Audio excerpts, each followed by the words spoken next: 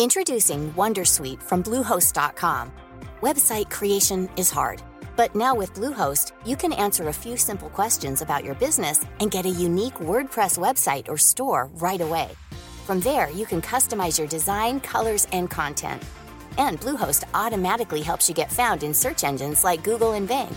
From step-by-step guidance to suggested plugins, Bluehost makes WordPress wonderful for everyone. Go to bluehost.com/wondersuite.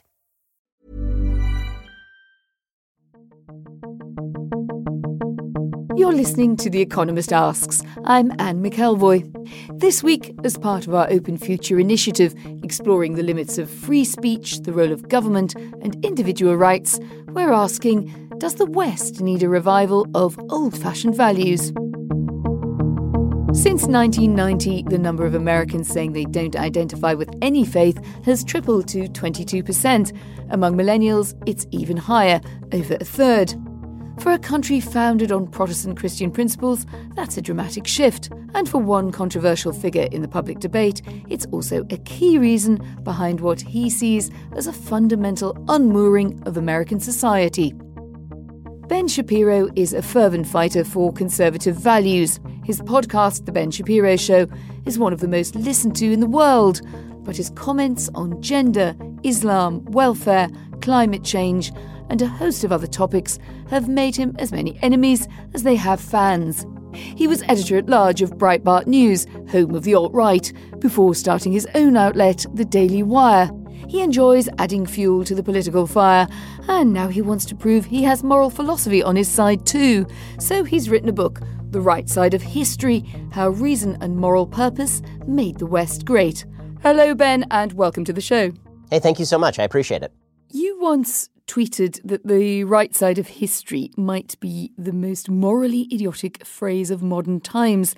History is not God, and it has no morality. So what's changed your mind?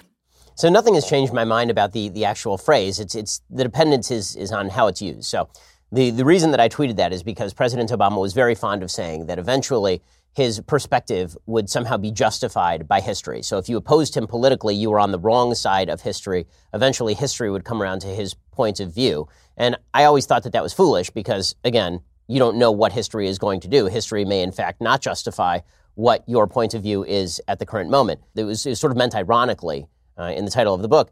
There's a difference between using the phrase prospectively as a club to wield against political opponents, as in history will redeem my sentiment now, and looking back at history and saying, okay, what's good about history and why did it get good? And you do spend quite a lot of time talking about what you think got bad. So what is it that you think fundamentally, just to lay out our terms a bit, what's been eroded?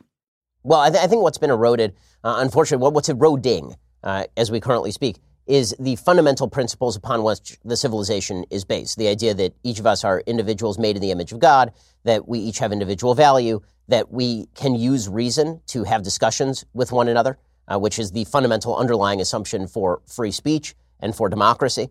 The idea that as individuals, we have rights that are independent of the government providing those rights. All of those values, I think, are being eroded. And they're being eroded because, first of all, we got rid of some of the assumptions, or at least we fought some of the religious underpinnings of the West. And then, in turn, we've sort of fought back against the notion of reason itself. And we're reverting to a sort of tribalism we see in our politics that's getting quite ugly. So it's a faith-based argument fundamentally for you. But already, if we look at that argument, whether it's the Judeo bit or the Christian bit, many people simply interpret those ideas differently. They have done throughout history. They do so the more in pluralist societies. So you're on slightly shifting ground, aren't you, from the get-go?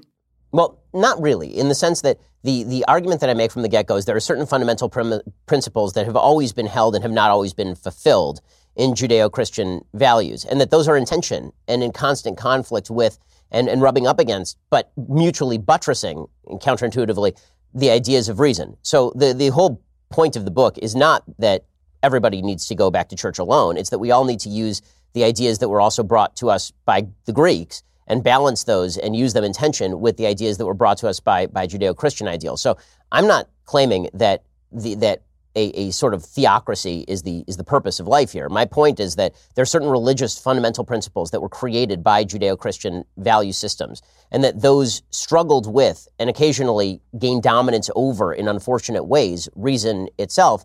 And then reason gained dominance over religion, and that had similarly unfortunate effects. I say in the conclusion to the book that civilizations that discard Judeo-Christian values end up in really dark places, and civilizations that discard reason end up in similarly dark places. I think that the mistake of secular humanism is to believe, like the French Revolution believed, that you strangle the last king with the entrails of the last priest, and that what arises from that is some sort of glorious utopia. I don't think that that's correct. I think that you have to understand where it is that we have come from so that we can actually take what is good from what we have had and maintain that and cherish that. Let's go down to brass tacks a bit with some examples. Sure. So a lot of things that made the West great in terms of wealth and subsequent power can't always be easily defined as moral in the sense that you've laid out. We have empires built in large part, for instance, on slavery. Of course, that's true. It's also true that slavery is a universal human institution until its abolition essentially by the Judeo-Christian West. Yeah, that took quite a while, though, didn't it? It's not that slavery... Of course it took quite a while, and that of course, is a great moral evil. This is this constant interplay between these two poles. Again, this is not... The argument I'm making is not that civilization was suddenly brought into being at one moment in time and then progress stopped. That's not the argument of the book in any way, shape, or form. The argument of the book is that there are these principles that are in constant turmoil with each other, and that the interplay between these principles creates the West, and that to ignore some of those principles, to read some of those principles out of history, to assume that those principles can be destroyed at will and we can maintain the upper levels of a building whose foundations we've just done away with, I think that's a mistake. So you talk about this new social fabric, just to shift the metaphor from buildings to fabric, but it's not so far. Sure. What is the solution? What would the new social fabric look like? How would we know if we had begun to recreate it in the way that you think would be beneficial? Well, I mean, I think that we have to have a common definition of what liberty constitutes, what choice constitutes, and I think that we also have to rebuild a lot of the sort of social institutions that have collapsed. Now, historically, those have been churches. I mean, just realistically speaking, the place where most people found their common cause and common meaning was in churches. But social science research says they don't only have to be churches. They can be social clubs. They can be bowling leagues, other ways of reaching out to each other. But the more durable those ways are of reaching out to each other, the more we can, at the same time, maintain our individuality and also see the common humanity in the other. This is the sort of point that Robert Putnam makes in Bowling Alone, the Harvard sociologist. He makes the point that diversity itself is not necessarily a strengthening factor in a society, but when there's a society that has a common purpose, then the diversity definitely helps the society. And I think that one of the things we've seen in the West is, as multiculturalism has tended to come to the fore, the attempt to shatter the common purpose and then maintain the diversity and expect that all you'll get is benefit, I think is a bit foolhardy. Let's look at the interplay of religion and ideas that you've laid out for us there. I just scribbled a few challenges along the way, and I'm sure there are many more, where religion, organised religion, has challenged the right and the place of individuals, and where religion and the Judeo-Christian tradition that you refer to has often taken us into a position of challenging the right of politics, not only the right, but in this case. So it could be, for instance, liberation theology. It could be Catholic social teaching, ecumenical movements who may be more friendly to multiculturalism than you are. Now, maybe there are no hard rights and wrongs here, but it does seem there are quite a few challenges to your view of what religion stands for in this argument. For sure. I mean, there are some people who disagree with me on what religion stands for, and that's their prerogative. I mean, I'm not sure how to answer the idea that there are folks who disagree with me. I'm sure there are. I'm not saying that no one disagrees with my assessment of what Western civilization is. I'm saying that my assessment of Western civilization is more correct than theirs. That's the essential contention of any book, I would assume. You would say that, right? Wouldn't you? Of course, right. I mean, I have a bit of a vested interest in that case, sure. But let's follow that thought too. I mean, you say you have a vested interest, and of course we're generally convinced that our view of the world has an implicit superiority to others. But clearly, you have a big following. You're laying out a stall here. You're taking on some ideas that you've embraced over years in what you've written now. Why should we listen to you? What is different about your perspective or authority? I don't think that I'm making an argument from authority per se. I mean, I think people should take the argument on its own merits. But the point that I'm making is that all the stuff that I think we generally agree is good in the West, freedom, liberalism, democracy, human rights, the notion of an extraordinarily prosperous economy. I mean, as I lay out in the introduction, we live at the most prosperous free time in the history of humanity. How did those things come about? Because the question isn't what bad things did Western civilization do alone. I mean, we should obviously look at that stuff. That stuff is important. But I think it's important to note that the great difference that has happened in the world is the West. If you believe that the West has had a generalized, beneficial, and salutary impact on the world, particularly over the last 2 centuries, we're going to have to look to the values that inspired that, because that is something that's different. But we also have to look at the challenges within it. Of course. You say at one point we used to see each other as brothers and sisters. Well, up to a point, and to a point. Not always, That's right. But not the 1% versus the 99%, or the privileged versus the victim. So you seem to be pointing there at maybe a fetishizing of difference or division. But isn't the conversation about privilege, about prosperity, about the gains of prosperity and who shares them, isn't that just a very old religious message, which is that we are to look after those weaker than ourselves and to keep thinking about it proactively? Therefore, what the West stands for must keep looking at itself and must keep changing. Well, I mean, I certainly agree that the basic notion of fairness itself is sort of embedded in the human mind, a notion of fairness that I largely believe is incorrect, which is the fairness of outcome.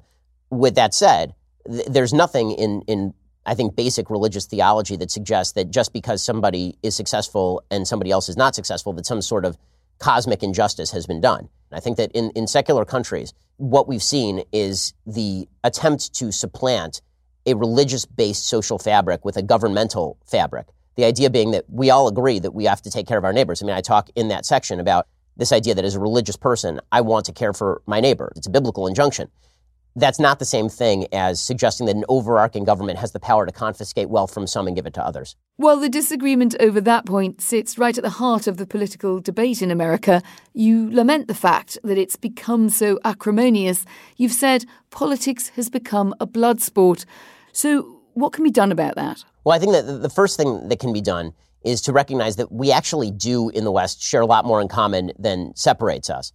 I think that we have to agree on some fundamental principles. I've said the idea of freedom of speech, the idea that speech is not violence, the notion that we can convince each other with argumentation that reason actually matters. If we agree on all of those things, and then we are willing to grant the other side of the debate the credibility to make its argument, then we are likely to have a less acrimonious debate. I think one of the things that has happened is that we have decided that thanks to narratives of victimization and privilege, some of which are rooted in real history, but I think draw a bad conclusion, what we've decided instead is that we have to argue from identity as opposed to arguing from the notion that we are all individual human beings that have the capacity for reason. That's a really Greek notion.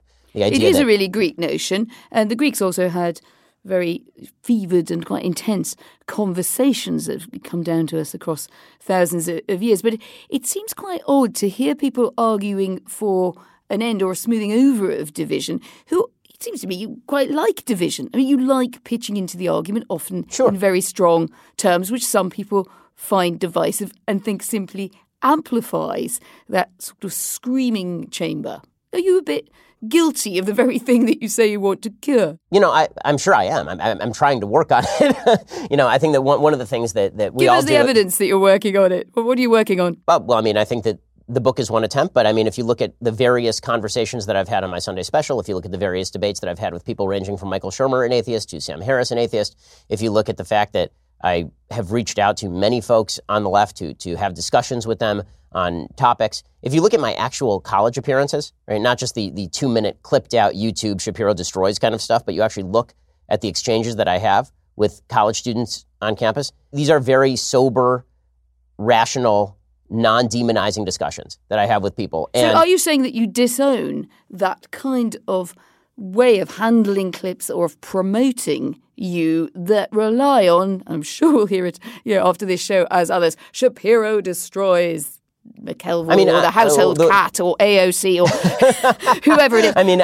let's put it this way. Is that what I want from the debate? No. Is that a way of getting people to watch deeper content? Sure. I mean, we also have to acknowledge how the market works, and the market does work in a way to generate these sorts of views on those sorts of videos. We don't make the vast majority of those, and when I have control of it, I try to downplay that sort of stuff. I also make distinctions between various political factions. So, for example, we sell a leftist tears hot or cold tumbler. I don't think that leftists and liberals are the same, and I've made that distinction 1,000 times in my writings and in my speeches.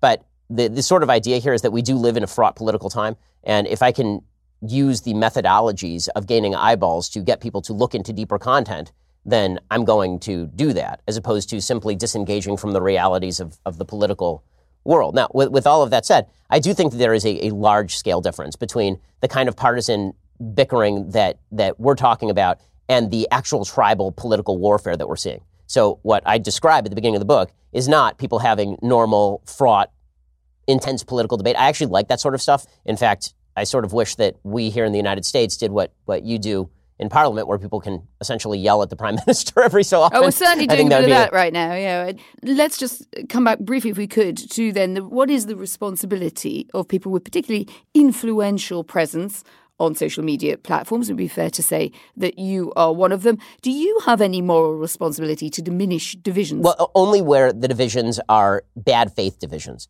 So I don't have a moral responsibility to downplay my differences with Ilhan Omar, with Bernie Sanders. What I do have a responsibility to do is say that these are discussions that we can have about issues, and that I am not divided from Bernie Sanders by virtue of my background, that I'm not a member of a tribe that prevents us from having a conversation in the first place. The sort of tribal politics that we are seeing, and that I think does in some ways escalate toward violence, is a politics where we say, you can't have a discussion with me because you have not had my experiences. The intersectional politics of the United States is really dangerous, and it's not just on the left side of the aisle, it's on the right side of the aisle as well. Well, we're talking of violence, real violence, terrible violence.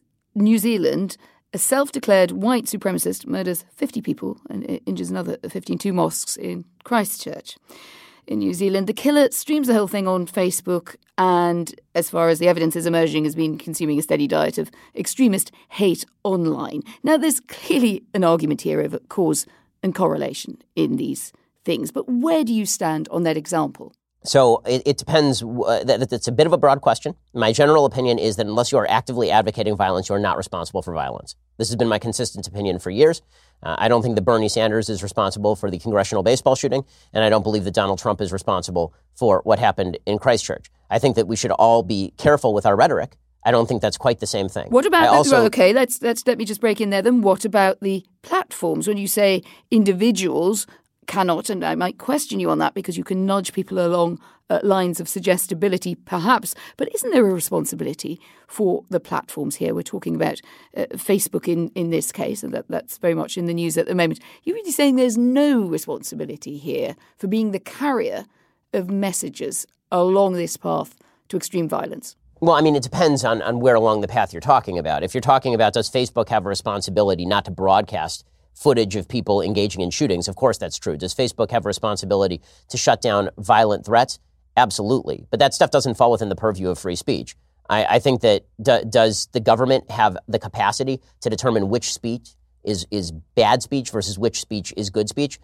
That's not a power I'm willing to grant to government. Well, government at the moment obviously seems to be not having much impact at all because the algorithmic nudge idea simply takes someone who may start out tending in a direction nudged along by algorithm to the next and most extreme bit of content online. So never mind the government for a minute. There are other ways in which we could surely decide whether that is acceptable or not. And I'm not sure what you really think about that. Well, I mean, I'm not sure that there is a great way to do that, and it depends how the algorithm is designed. I mean, I assume there are human designers of the algorithms, but I'm not technologically advanced enough, frankly, to know exactly how the algorithms work. So here's what I can say, just from an intellectual point of view. To connect the ideas of, for example, I've seen people trying to connect me or Sam Harris or Jordan Peterson to the ideology of a white supremacist who shoots up a mosque. I think that is vile. And any attempt to make that linkage would have to explain how that linkage exactly works. And attempting to use the fact that isolated people have watched videos that are extraordinarily popular online that have millions of views, and then using that as an excuse to debunk entire worldviews that have nothing to do with the overall worldview of the shooter, I find to be intellectually dishonest in the extreme. Well, leaving that particular example to one side, I suppose the reason you sometimes get that argument thrown at you is that you use quite out there language. You've talked about debunking the myth of the tiny radical Muslim minority in a video that was criticised quite widely as being Islamophobic. Do you sometimes stand back and say, I might have gone too far? I mean, sure. I think any good person has to sit there and think whenever something terrible happens, or even when something not terrible is happening, be self-critical and try and determine, could I have done better here? Now, the particular video that you're citing is a complete recitation of Pew Research statistics. So that particular video being used as evidence that I'm Islamophobic when I'm literally just reading poll results, I've always found to be kind of shocking. I've always found shocking also the notion that if you criticize radical Islam, or if you criticize views that are radical, that this is somehow you justifying the murder of innocent people who are not radical, or justifying murder on the basis of views itself. That's a jump that I don't see anyone rational making. But there are a lot of rational people who want to connect speech with violence. And this, by the way, is a dangerous thing. I mean, trying to suggest that speech itself is a form of incentivization of violence, and therefore it must be curbed if we don't like it, or if it crosses a particular line. I don't know who draws where that line is. And I've been targeted by this stuff too. The same people who despise, these mosques in Christchurch on 4chan, those were the people who were sending me death threats in 2016. So I'm vastly familiar with them, but that's not the same thing as suggesting that any argument can be pushed into a box of this causes evil to happen. Do you regret anything that you've said? Of course. In this area? For instance? Let's see. In this particular area? So I regret the phrasing of a tweet that I sent in 2010.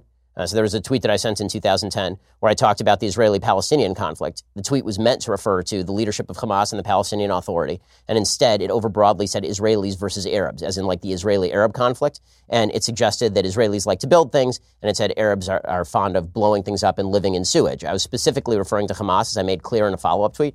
But the tweet itself, the original tweet, is poorly stated, badly worded, and obviously on its own egregiously bad. So, that's one that is nine years ago. I mean, I suppose a lot of us would love to say that the last tweet we regretted was 9 years ago. I mean, if you want to see a list of all the things I regret, I have a full list of them that I've put up on Daily Wire. I mean, I literally have a running list of all the things that I've said that I either regret or feel were taken out of context.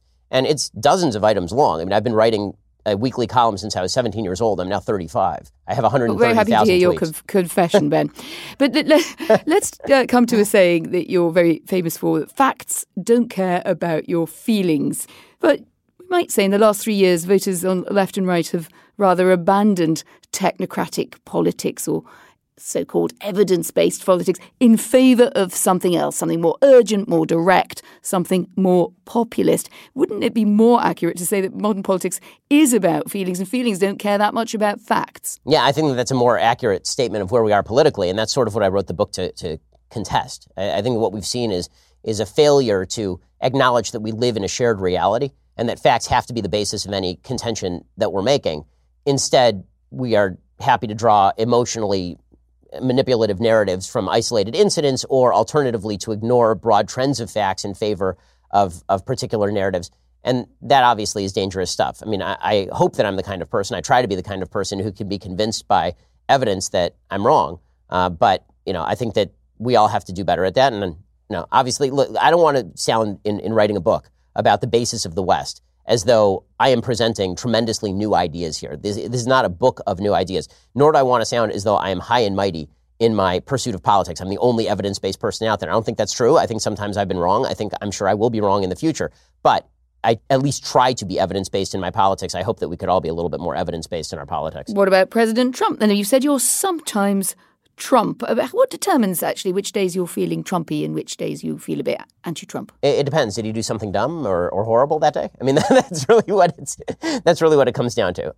When I say sometimes Trump, what I mean is that he is the president of the United States. In this case, I would say I was sometimes Obama, meaning that if Obama did something that I liked, which was exceedingly rare, then I was a fan of it. It's the same thing. So when President Trump says very foolish or counterproductive things, then that's bad. When he nominates a Supreme Court justice who says that he will hew to the original meaning of the Constitution, then that's good. I'm not going to criticize him when I think he's doing something right, and I'm not going to ignore it when I think he's doing something wrong. So border wall, right or wrong? He's right that there should be a border wall. He's wrong in his national emergency declaration. As a Conservative, what is your response to the renewed attack by Donald Trump on the late Senator John McCain? Alleged stains against his character. He goes basically back into a lot of grievances. Good thing, bad thing? I mean, obviously it's a bad thing. I thought it was a bad thing when he suggested that John McCain wasn't a war hero because he'd been captured. President Trump's vendetta against McCain is long-standing and ugly. I don't think there's a reason for it, and I think that it's a revelation of a deep character flaw. So he should take it back? Of course he should take it back. I mean, when you say bad things, as I say, I have an entire list of things I've tried to take back and have apologized for over the course of my career. I think that that's called being a decent human being. Which candidates do you think would make the strongest tickets? I suppose we should go both sides of the aisle, shouldn't we? Republicans and Democrats. How's 2020 looking to you? Well, I think that on the Republican side of the aisle, there will be no serious primary challenge to President Trump. His approval rating is too high inside the Republican Party. And frankly, I think it would be a bad political idea, mainly because it would allow people to draw a conversation in which they suggest that true conservatives vote against Trump, everybody else votes for Trump. I don't think that's actually a realistic description of the situation in the United States. So I would prefer, frankly, that no primary challenge be held and conservatism will have to battle it out post-Trump. So it's Trump for a good while longer. And on the other side, you've had your wicked way, haven't you, with Beto O'Rourke and your descriptions of his candidacy, which in some parts have made us laugh. But you clearly see him as absolutely the establishment candidate, a mistake for Democrats. Where do you think he stands now? I don't know that he'd be an electoral mistake for Democrats because if I had to give odds right now, I'd say that President Trump is an odds-on favorite to lose in 2020. I think that he only has about a 40% shot of winning if I had to ballpark it, but I lost too much money on the last election betting to actually put money on it this time. So what's changed and what's gone so wrong on the right in America if this president who came in swept all before him, upended all those liberal expectations, only, to your mind, has a 40% chance of winning again? Well, I think that it hasn't gone better because in part, President Trump is President Trump. He's a polarizing figure. He didn't take advantage of the opportunity of the presidency to grow his base. He didn't take an opportunity to look like a more compassionate person if he were capable of that. He didn't educate the public on all of the things he's done right. He's distracted the public with all of the things he's done wrong. If somebody could have smashed his phone the day he took office and he had not tweeted for the last 2.5 years, then I think that his approval rating would be 5 to 10 points higher. But he's a constant obstacle in his own way. We shouldn't ask you for predictions. We're all there to be proved wrong on predictions. Who would you like to see after Trump? And who do you think would be the most effective Democrat? In terms of winning an election, I think that Joe Biden would probably win an election. I think Beto O'Rourke has a good shot at winning an election. I think the person who is highest risk, highest reward for Democrats is probably Bernie Sanders. He's most likely to lose an election to Trump simply because he's so polarizing in many of the same ways that Trump is polarizing. And he alienates a lot of suburban women who are the dynamic that President Trump has really lost since 2016. It's interesting. You've said something that caught my attention, that you thought 2020, you've been kind enough to dwell on it, but that it wasn't that interesting and your mind is on 2024. As someone who often is cited as being a kind of millennial interpreter of where the right is going in America, what's so interesting about 2024 for you that isn't interesting about the next election? The next election is, Trump or bust for Republicans. The 2024, there's a wide open field, and you could see a bunch of different dynamics coming into play. You could see a Trumpy kind of candidate who is trying to uphold the supposed populism of the president. You could see a Nikki Haley who is more interventionist on foreign policy and traditionalist Republican on economic policy. You could see a Ben Sasse. You could see Dan Crenshaw, who's currently representative. Probably by then, I would assume he would be governor or senator from Texas. You could see Ted Cruz make a comeback. There are just a lot of interesting characters. I mean, part of this is that President Trump is so overwhelming in sort of his personal draw in terms of media attention that it basically eats up all attention on anyone else. And I don't find President Trump... You haven't mentioned Ocasio-Cortez anywhere along the line. I'm just intrigued by that. Yeah, because I don't think Ocasio-Cortez has any national appeal. I think that she's very appealing to the media. I think she's very appealing to a small base of very radical left-wingers. Her approval polls in New York this week were actually not all that good. She's less popular than Chuck Schumer is in New York. If she tried to run for Senate in New York, she would lose. If she tried to run for governor in New York, she would lose. But she does encompass exactly what the media are looking for, which is a person who is quite attractive in her presentation, who looks like she's having fun, which is half the battle with her Instagram kind of stuff, and who is also deeply radical and boils down complex arguments to bumper stickers, like 'em or hate 'em. Do you respect her? In what sense? Politically. No, I don't respect her politics. I don't respect her intellectual command of the issues. I respect that she's been able to command enormous amounts of media attention, but no, I think that she's a bad expositor of her own values. I can't resist a last quickfire round if you'll just bear with me. So these can be yes or no's or haikus as you like. So who's the Democrat you'd most like to debate? With whom I would most like to debate or with whom I'd most like to discuss are two separate questions. Well, you can answer both. It's a free world, as you keep reminding us. Yeah, exactly. Most like to discuss. I think it would be interesting to have a discussion with President Obama. I don't think that he'd be interested in it, but I'd be interested to have a discussion with him because I think that he looks like and sounds like a person who thinks through issues. The person I'd most like to debate is Bernie Sanders because I think that his ideas need a thorough airing and debunking. Okay, we're happy to host that anytime. We'll throw that onto the pond and see where that lands. Given that you start your book with moral philosophy and a bit of a delve into history, your dream date with a moral philosopher, and I'm going to allow you alive or dead. Okay, wow. It's that kind of date. On the religious side, I'm a religious Jew, so that means you are almost obligated religiously to say Moses. But putting aside sort of religious philosophers, the two that come to mind immediately, three that come to mind immediately are Aquinas, Maimonides, and Locke. That's quite a date. That's a heavy night out, isn't it? We'll do some round robin, 10-minute dating. It'll be a party. Shots with Locke. Nightmare date. The one that wouldn't work out. Certainly I think a date with Marx would go very poorly. Number one, because he was not fond of the Jews, and number two, because he was wrong on pretty much everything. Last one, promise. We talk about God, he, she, or it. Well, it in the technical sense, he in the homologic sense. Noted. Ben Shapiro, thanks very much for joining us. Really appreciate it. Thank you. And of course, we'd love to know what you think. Do facts trump feelings? Or is it the other way round? And did Ben Shapiro's defence of Western values appeal to you or leave you cold? Write to us, radio@economist.com, or tweet us at Economist Radio. And please do take a moment to rate us on Apple Podcasts. I'm Anne McElvoy, and in London, this is The Economist.